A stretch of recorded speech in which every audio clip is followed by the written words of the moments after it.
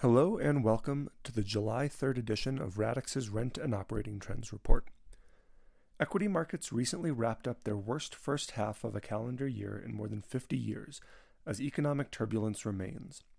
First quarter GDP was negative, and indicators point toward an additional decline in the second quarter, according to the widely monitored Atlanta Fed GDP Now tracker. A second consecutive negative quarter of GDP growth would put the economy into a recession based on the widely used definition. However, the current economic situation has one significant difference from past recessions: the employment market. Job growth has been very strong over the past 24 months as the economy has recovered from COVID-19. There are some early indicators of companies starting to lay off employees, especially in the tech sector. However, the overall employment market remains very strong. The current unemployment rate of 3.6% is a historic low, matching the pre-pandemic level. Job openings far outpace the number of people looking for jobs, and even if companies begin slowing down hiring and increasing layoffs, there seems to be a good buffer in the employment market to absorb the shock. I believe GDP will contract again in the second quarter, and the economy will fall into a recession. However, the structural elements of the economy remain fairly sound, and I anticipate the recession will be shallow and short. The multifamily industry remains well grounded on a strong fundamental foundation. However, operating metrics are continuing to slow down. Leading indicators, including traffic and leases, continue to slow down, and occupancy has fallen modestly. Weekly rent increases continue. However, annual deceleration in NER growth has been apparent for months and will continue into the foreseeable future. With that said, we are still in a housing shortage, and new construction has not been able to keep up with demand. Projects are taking longer to complete as supply chain bottlenecks persist. Multifamily remains a strong hedge against inflation and should perform relatively well in the coming economic downturn.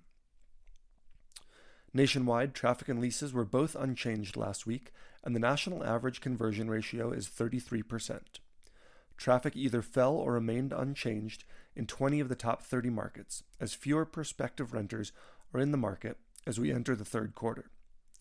Properties are averaging 2 fewer tours per week compared to this time last year. Leasing remains strongest in Chicago and the Texas markets.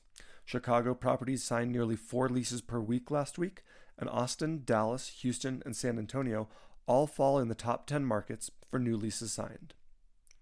The national average occupancy rate is 95.5%, while the national average lease percentage is 96.8%.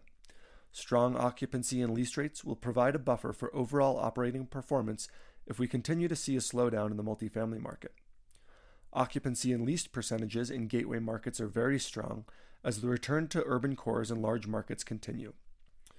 Secondary and suburban markets have slightly higher vacancy, but that is also a good sign for the market, as I expect migration to secondary markets to continue for the foreseeable future. Nationwide NER increased 30 basis points last week, continuing its streak of slow but steady weekly gains. Rent deceleration continues as the year-over-year growth rate fell to 8.8%. San Jose, Raleigh, and Charleston were the fastest growing metros last week, as each metro registered at least an 80 basis point increase in NER. These markets also happen to be some of the best performing on an annual basis, as NER has increased more than 19% year over year in all 3 markets. Thank you for listening to this week's Rent and Operating Trends Report. As always, if you have any questions, please feel free to reach out to us. On behalf of Radix Research, I'm Chris Nebenzal. Thanks for joining us.